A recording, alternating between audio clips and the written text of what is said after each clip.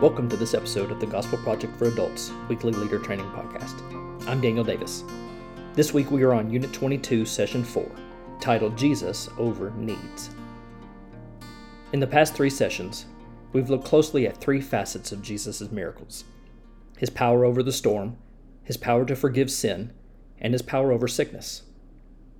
Today's passage is another miracle that shows another element over which Jesus is Lord: his power to supply needs. But the setting here is different. In our last 3 studies, Jesus revealed his power inside the traditional borders of Israel.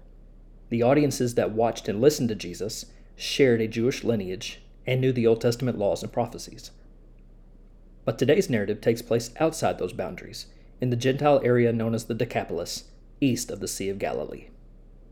Something to note and emphasize for your group is the reference to Jesus' compassion, which serves as an encouragement and example for us.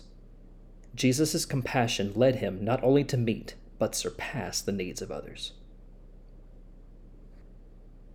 In point 1, we see the Lord extend compassion to those in need.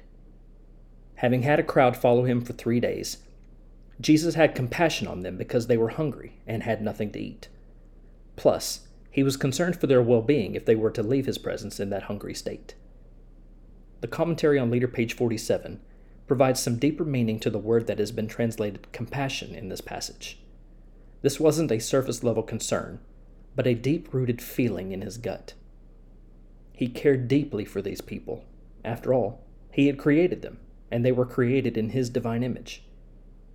In the same way, Jesus has had compassion on us, being that we are all sinners in need of a Savior.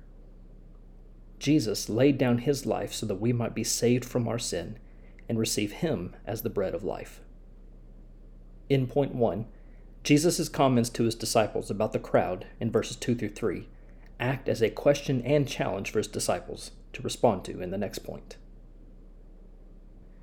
In point 2, we see that the Lord calls his followers to serve those in need.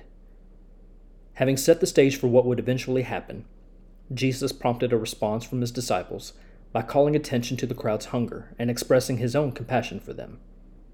It's possible the disciples shared in Jesus' compassion, but logically, they didn't see anything they could do about it. Of course, their perspective discounted the presence of the Creator in their midst. Jesus could have created bread out of nothing for the crowd. He could have made it rain bread from the sky. But he chose to take the resources his disciples had available, 7 loaves of bread and a few small fish, and he multiplied them for the benefit of the crowd and for his disciples.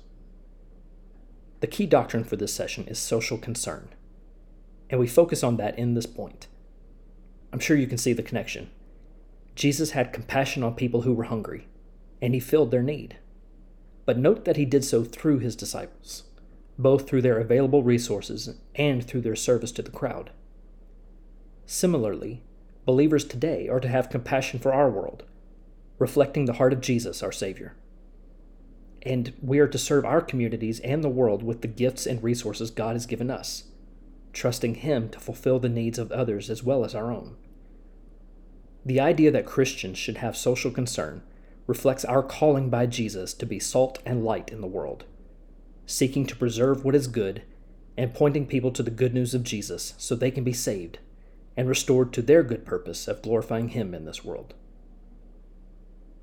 In point 3, we conclude with the truth that the Lord satisfies completely those in need. If you have access to the Leader Pack, Pack Item 3, Hearing the Old and the New, is a handout that helps make some thematic connections between the Old and New Testaments. In this story, there are 2. At God's self-revelation to Moses in Exodus 34, he declares himself to be compassionate and gracious. Jesus reflects that here in Mark 8. But the provision of bread here also recalls the Lord's provision of manna for the Israelites in the wilderness. Jesus provides bread to satisfy the entire crowd of 4,000. In this way, Jesus again makes himself equal with God. And furthermore, he is the bread of life that gives nourishment to our souls for eternal life. While it was mentioned earlier, you can emphasize once again that Jesus here was performing a miracle of provision for the sake of a largely Gentile audience in the area of the Decapolis. Scripture declares that Jesus came to the Israelites, and that the gospel will go forward first to the Jew, but that is followed by it proceeding forth to the Gentiles, so that they too may hear and believe in the good news of Jesus. Our Savior focused his ministry on the Jews, declaring himself to be the fulfillment of all the law and the prophets, the promises and the covenants. But that didn't mean he had no regard for Gentiles, as we can see in this passage, among others. Similarly, like our Savior, we should pray to have compassion for all peoples, because the compassion of our Savior certainly extends to all. When the Israelites were hungry in the wilderness after the Exodus, and during their 40 years of wandering as punishment, God provided manna from heaven. As the Lord's prophet, Moses prepared the people to receive the Lord's provision, giving them instructions about how they were to collect it and use it. Yet Jesus is the greater Moses. He doesn't just prepare people for bread, he is the one who provides bread from heaven. And he also speaks of himself as the bread who gives life to the world.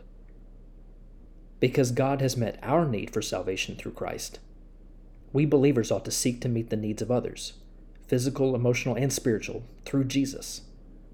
He has supplied us with all of our gifts and resources, and he can multiply them as needed, so we can provide for others and open doors for sharing the good news of salvation through repentance and faith in Jesus. Thanks for listening to this week's leader training for the Gospel Project for Adults. For more resources to help you focus your ministry on the gospel, please visit gospelproject.com.